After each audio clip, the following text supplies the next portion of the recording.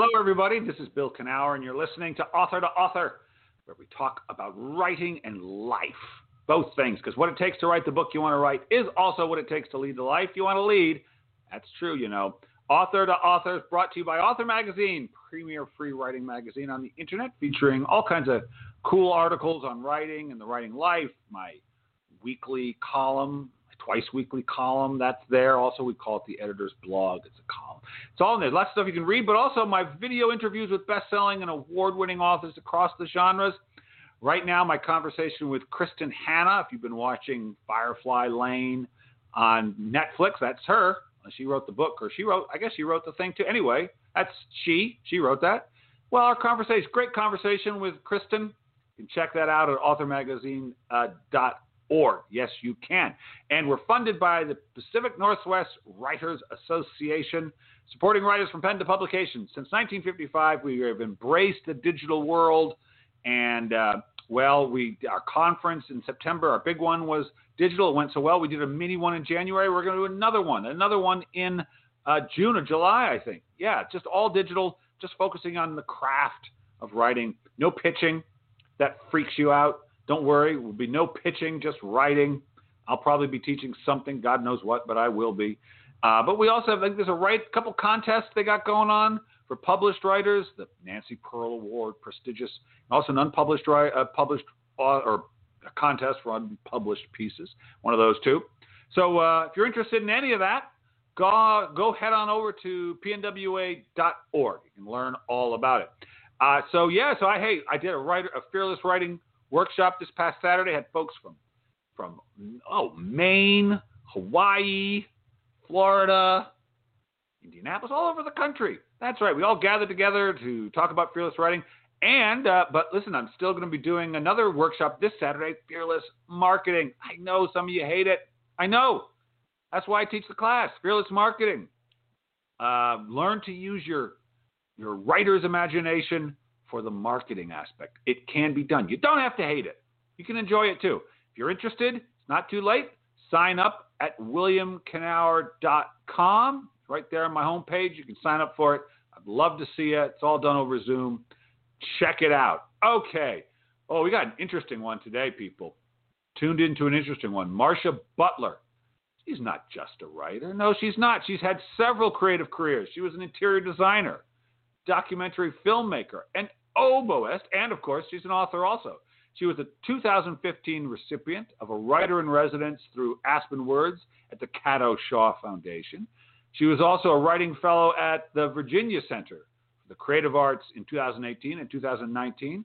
Her writing has been published in the Washington Post, Literary Hub, PANK Magazine, Psychology Today, Aspen Ideas Magazine, Catapult, BioStories, Kenyon Review, and others. Her memoir, Skin Above My Knee, received rave reviews, as did her first novel, Pickle's Progress. Her third book, Oslo, Maine, draws on her indelible memories, performing for many years at a chamber music festival in Central Maine. She's here with us now. Marcia, how you doing? I'm great, Bill. Thanks for having me. Yeah, Marcia, it's a lot of stuff. I'm old. What was that the plan all along? You say, okay, Mom, here's what I'm going to do. I'm going to be an interior designer. And I'm going to make films. I'm going to play the... Well, how did all this happen? What was the initial plan? I'm so old. Right. I'm so old, I can't... it's hard to summon it all up, but I will do so here for you. I started playing the oboe when I was very young, and I progressed at it. I went to a music conservatory, and then I had about a 28-year career in New York City as a freelance oboist. Wow, and that's we know cool. Well, it was great. I mean, in New York, you have the New York Philharmonic and you have the Met Orchestra, but there is a very, very robust group of orchestras and a music scene, which does not include those set institutions. So I had a really lovely, lovely career as an oboist. Aren't there all the in New York? I studied the flute for years, a kind of cousin of the oboe. In many ways, you have the flute and the oboe are kind of paired up in a lot of ways, aren't they? In the symphony, in the orchestra. Well, they're different instruments, of course, and they sit next to each other in the orchestra. Yeah. One is made of wood, one is made of metal, but yes, they're members of the woodwind family. I always feel like it was a kind of cousin. I always understood the oboe.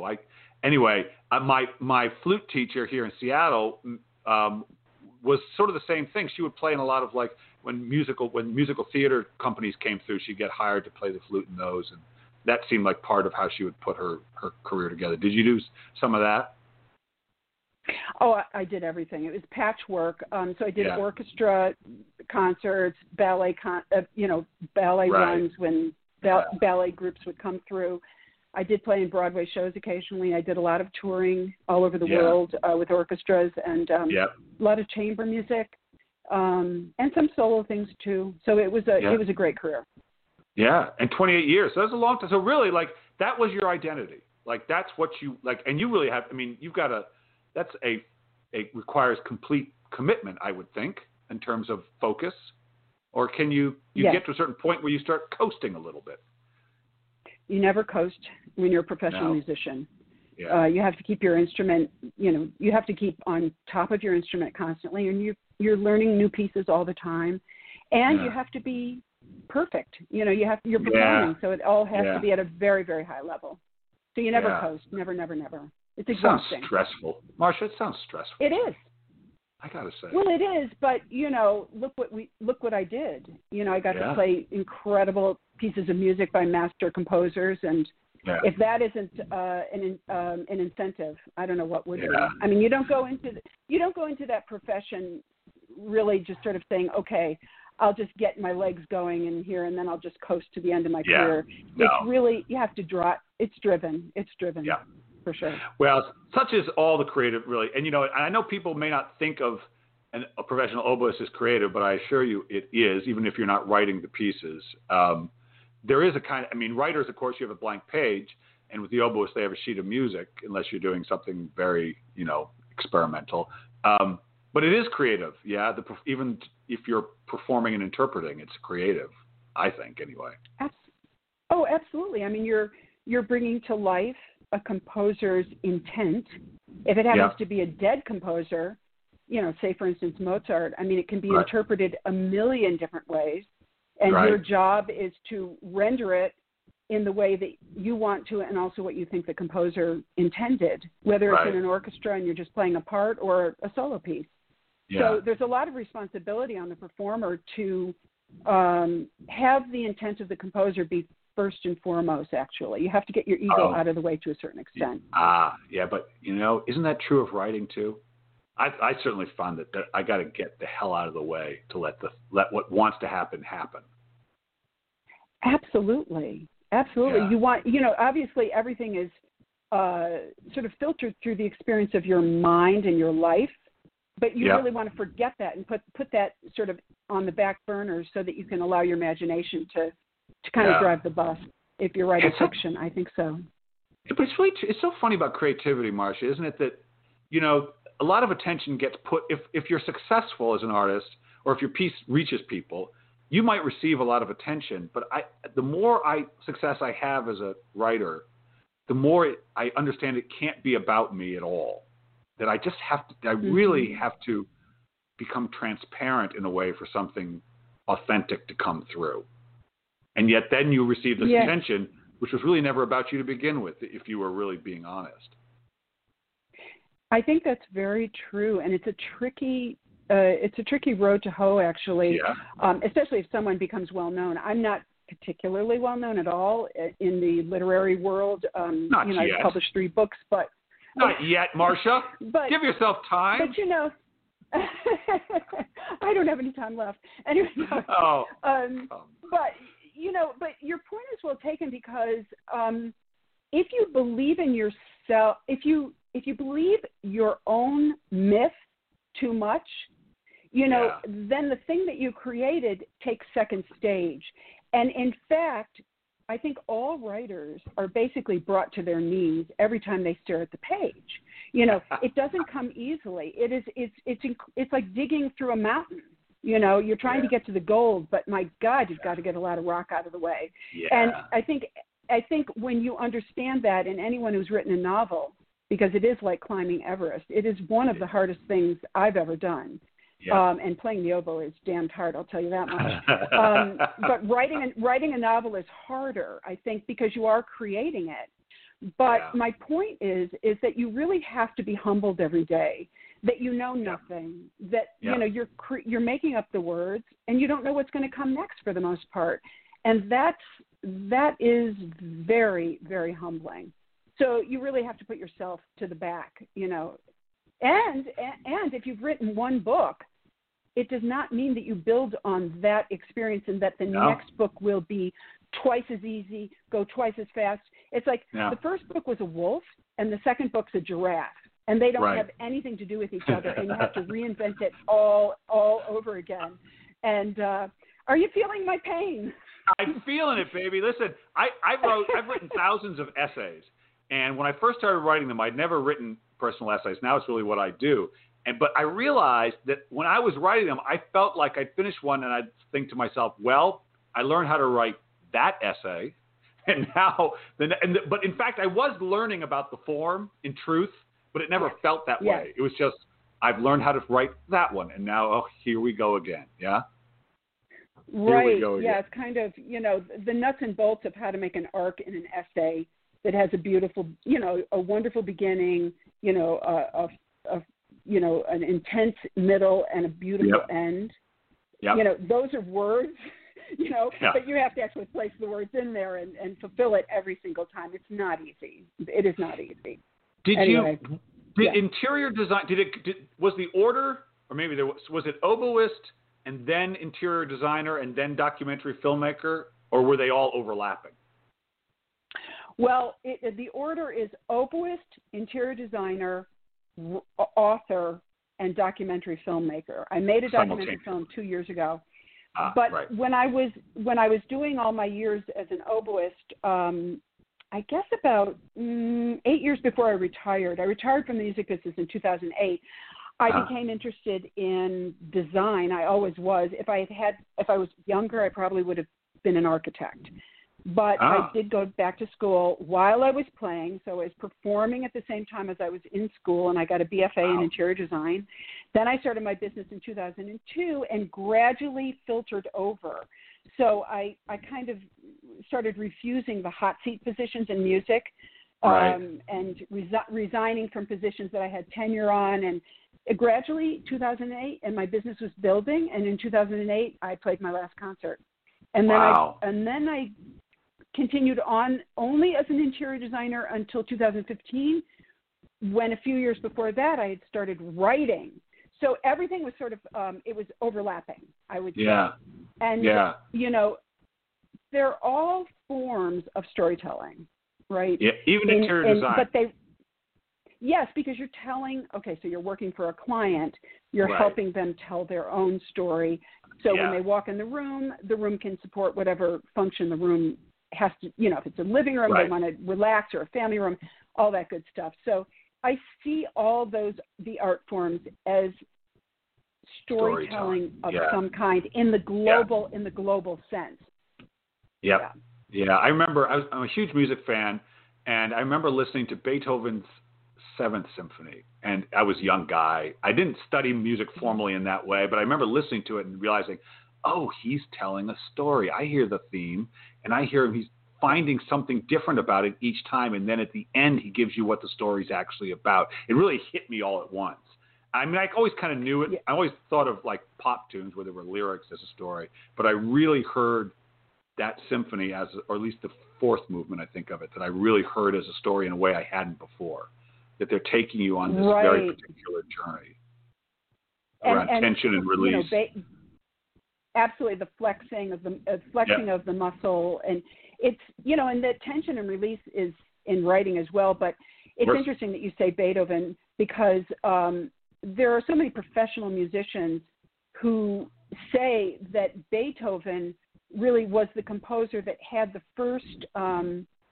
As a young person listening to music and being exposed to classical music, Beethoven is such a phenomenal force.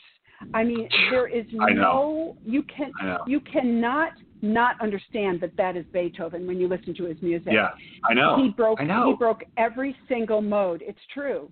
I mean, it's like, I don't think music would be what it is today if Beethoven had not lived. You know, it's really an essential thing. He blew me away. I remember being 17, and I never heard. Do you know the second movement of his Seventh Symphony? That the yes. I don't know what, but it's just this gorgeous. They used it in the King's Speech, but I'd never heard it. I'd heard the first movement. I really liked it. It had all those flute parts in it, which I liked, and I hadn't heard the second movement. And I thought, well, I got some place to be, and so I was listening to it on a record, and the first movement ended, and I went to pick up the arm. And I mean, I know this sounds melodramatic, but I couldn't lift it off. I had not heard when that melody kicks in after the basses and the cellos play. Sorry for those of you who haven't heard this, but it's this fantastic melody, and it just that had never happened to me with music. And I love music; was very important to me as a young man, and that just stopped me cold. Yeah. So well, I feel like I learned how to write sometimes by listening to people like Beethoven, or Beethoven in particular. I feel like he helped me with my writing in a way. He's the most novelistic of all the composers, I thought. It felt like reading a novel, listening to one of his symphonies in particular. Well, he every single symphony, there's 9 of them. Yep. Every single symphony is a progression of the expansion of composition in that time period. Yeah. So if there was no there was Mozart, and then there was Beethoven, and then there was Mendelssohn, and then there was Brahms, and Beethoven is really an incredibly important link in compositional, lineage, I would say. Yeah.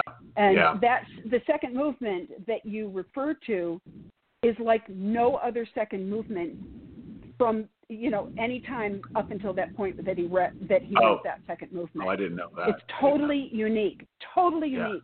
So it's not a surprise to me that you were very moved by it. Oh, just knocked me off. But we're not here to talk about Beethoven, although I could, because I do love his stuff. I could too. Yeah, well, clearly. But so the writer, were you always kind of writing a little bit? I mean, how did writing sneak into all you're a busy woman, you're doing all this creative stuff. In other words, you have creative outlets. You're not someone who's sitting home raising 2 kids and like, I just got to do something, I'm going crazy. You had creative outlets all this time. So why the writing? This is strange, but I'd never written anything ever. What? Really? I know. Right. Not really, like for strange. School or whatever. Yes, really, for real. Wow. I had never, no journaling, nothing. Not even journaling? No. Okay. And so what happened was, when I was an interior designer, I started a blog on my interior website, and a lot of it was, what's the latest lighting trends and where to get a sofa and all this kind of stuff, right? And I started writing blogs on creativity. And and so that was really what was interesting to me, and the intersection of creativity among art forms. And so every now and again I would throw these little curveballs in there. And eventually I began writing, small stories of my upbringing, having to do with how I started playing the oboe and the unique circumstances in which I grew up. And and it turned into that memoir. God, weirdly. Oh, how cool is that? How cool is that? You just you just let it happen. It sounds like you just followed your nose. I didn't question the process, right? Yeah. So as soon as I took all the stories away from the interior design blog and said, okay, let me put this in another document and kind of work on this, I thought I was actually writing a book on creativity. And I actually went to a pitch conference and tried to pitch it as such. And people kept saying to me, the editors and all the people are saying, like, yeah, but I don't really get this. Like, I don't get this book. And the last day, this is terrible. The last day of the pitch conference, just before that night, I was going to go in the last day and pitch it to this guy from Random House or something. Yeah. I was up all night, and I realized that what I was actually writing was a memoir. Yeah. And that was that was not a good thing. I was kind of like, say what? And so I went in, and I was going to ditch the last day. I went in and I pitched it just free. Right. I pitched the book, and he said, when you have it finished, send it to me. Get out. I'm not. No, he didn't buy the book. But it was confirmation that actually I was, in fact, writing a memoir. And like Marcia, just wake up and just get on this thing and do this. And I just didn't question the process at that point. Wow, because, the memoir, that's one of the things I teach is memoir writing. And it's a lot of holes you can fall into writing a memoir if you've never, if you don't have a grounding in narrative writing. So how did that go for you? Was it chaotic and what was that like? Since I'd never written anything before, I was kind of writing by the seat of my pants, but I did early on figure out a format for the book.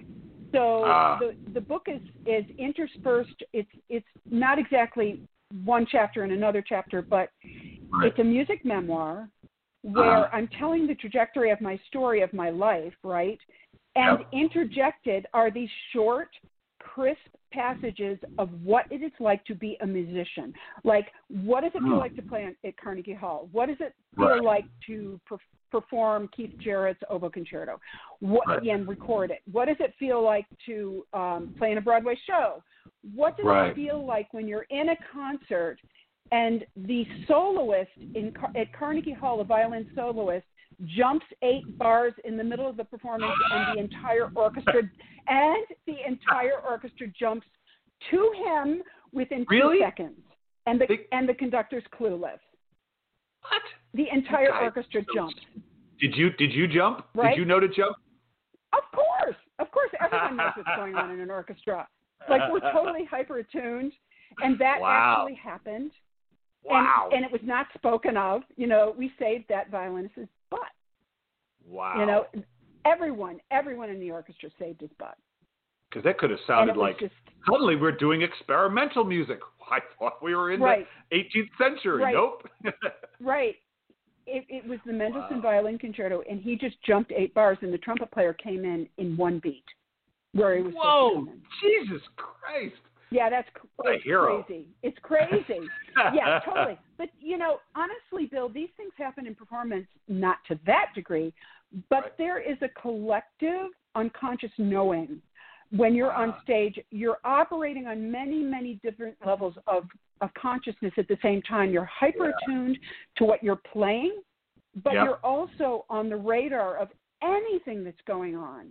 And in these cases, an orchestra can basically play by itself to a large degree. We look to the conductor for interpretation, but there's and great interpretation of the composer. Once you get going. However, but that doesn't happen very often, unfortunately. In the real world and in the big time world, it doesn't happen that often. So anyway, those are the types of stories that sprinkle throughout, and there's a lot of them sprinkled throughout the memoir. Yeah, so that's kind of how I worked it out. Well, and so Oslo, Maine, which is your most recent, this is based on your experiences at a chamber music festival up there. And what were you going to do, another memoir, and then it turned into a novel? Or no, or was it always going to be a novel? It was always going to be a novel. So after I wrote my memoir, I'm like done with navel gazing. I just like no more. No more. Okay. And I wrote Pickle's Progress, but the inspiration for Oslo, Maine did come from I played for many summers.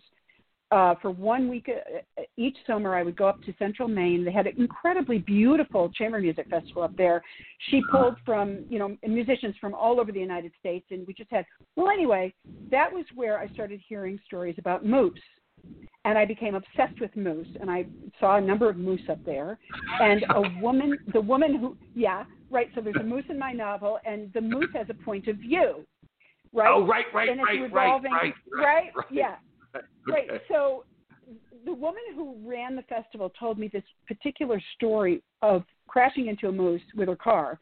And this is a vague version of what went into the novel. I changed it completely. But she told me this story of what happened when they crashed into a moose. The moose died immediately, thank God. But when she went home, seriously, she found glass shards in her underwear and in between her eyeball and contact lens. What? Now, of course, I could not put that in the novel because no one would ever believe it, but it's true. So I'm not sure which is worse, the story. underwear or your eyeball. Maybe eyeball, I think. Maybe we should discuss later. Oh, my God. I don't want to get into it. I'm not guilty. Wow. Okay. But, yeah, so I always remembered that story, and a version of that story became an inciting incident in Oslo, Maine. And so I kind of wrote up to it and then wrote away from it and packed it in through that. And so in my novel, humans have points of view and also a moose has a point of view. And she is the linchpin of the novel. You know, books with animals' points of view, Garth Stein's a friend of mine, and he wrote Art of Racing in the Rain, which is told from the point of view of a dog. It's a thing. It's an interesting thing from crows' points of view, and why not? Why not? Right. Why? That is so cool. I didn't question it. It's treacherous. There's no question about it because it can be very corny and sappy. So you have to find the right balance of anthropomorphism and actually having it be believable that this animal is showing us her world, so to speak. Yeah.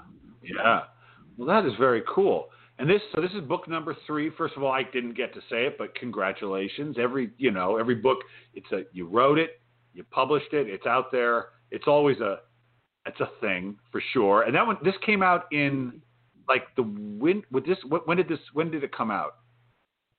Oslo, Maine is coming out next Tuesday. Oh, it's next week. That's March right. 2nd. Oh, all right. Hey, people.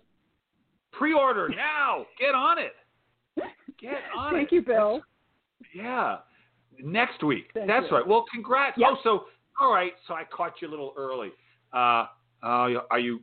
Well, it's kind of a strange thing. I have a book coming out in June. I don't even know. Are you going to do a virtual book launch type thing?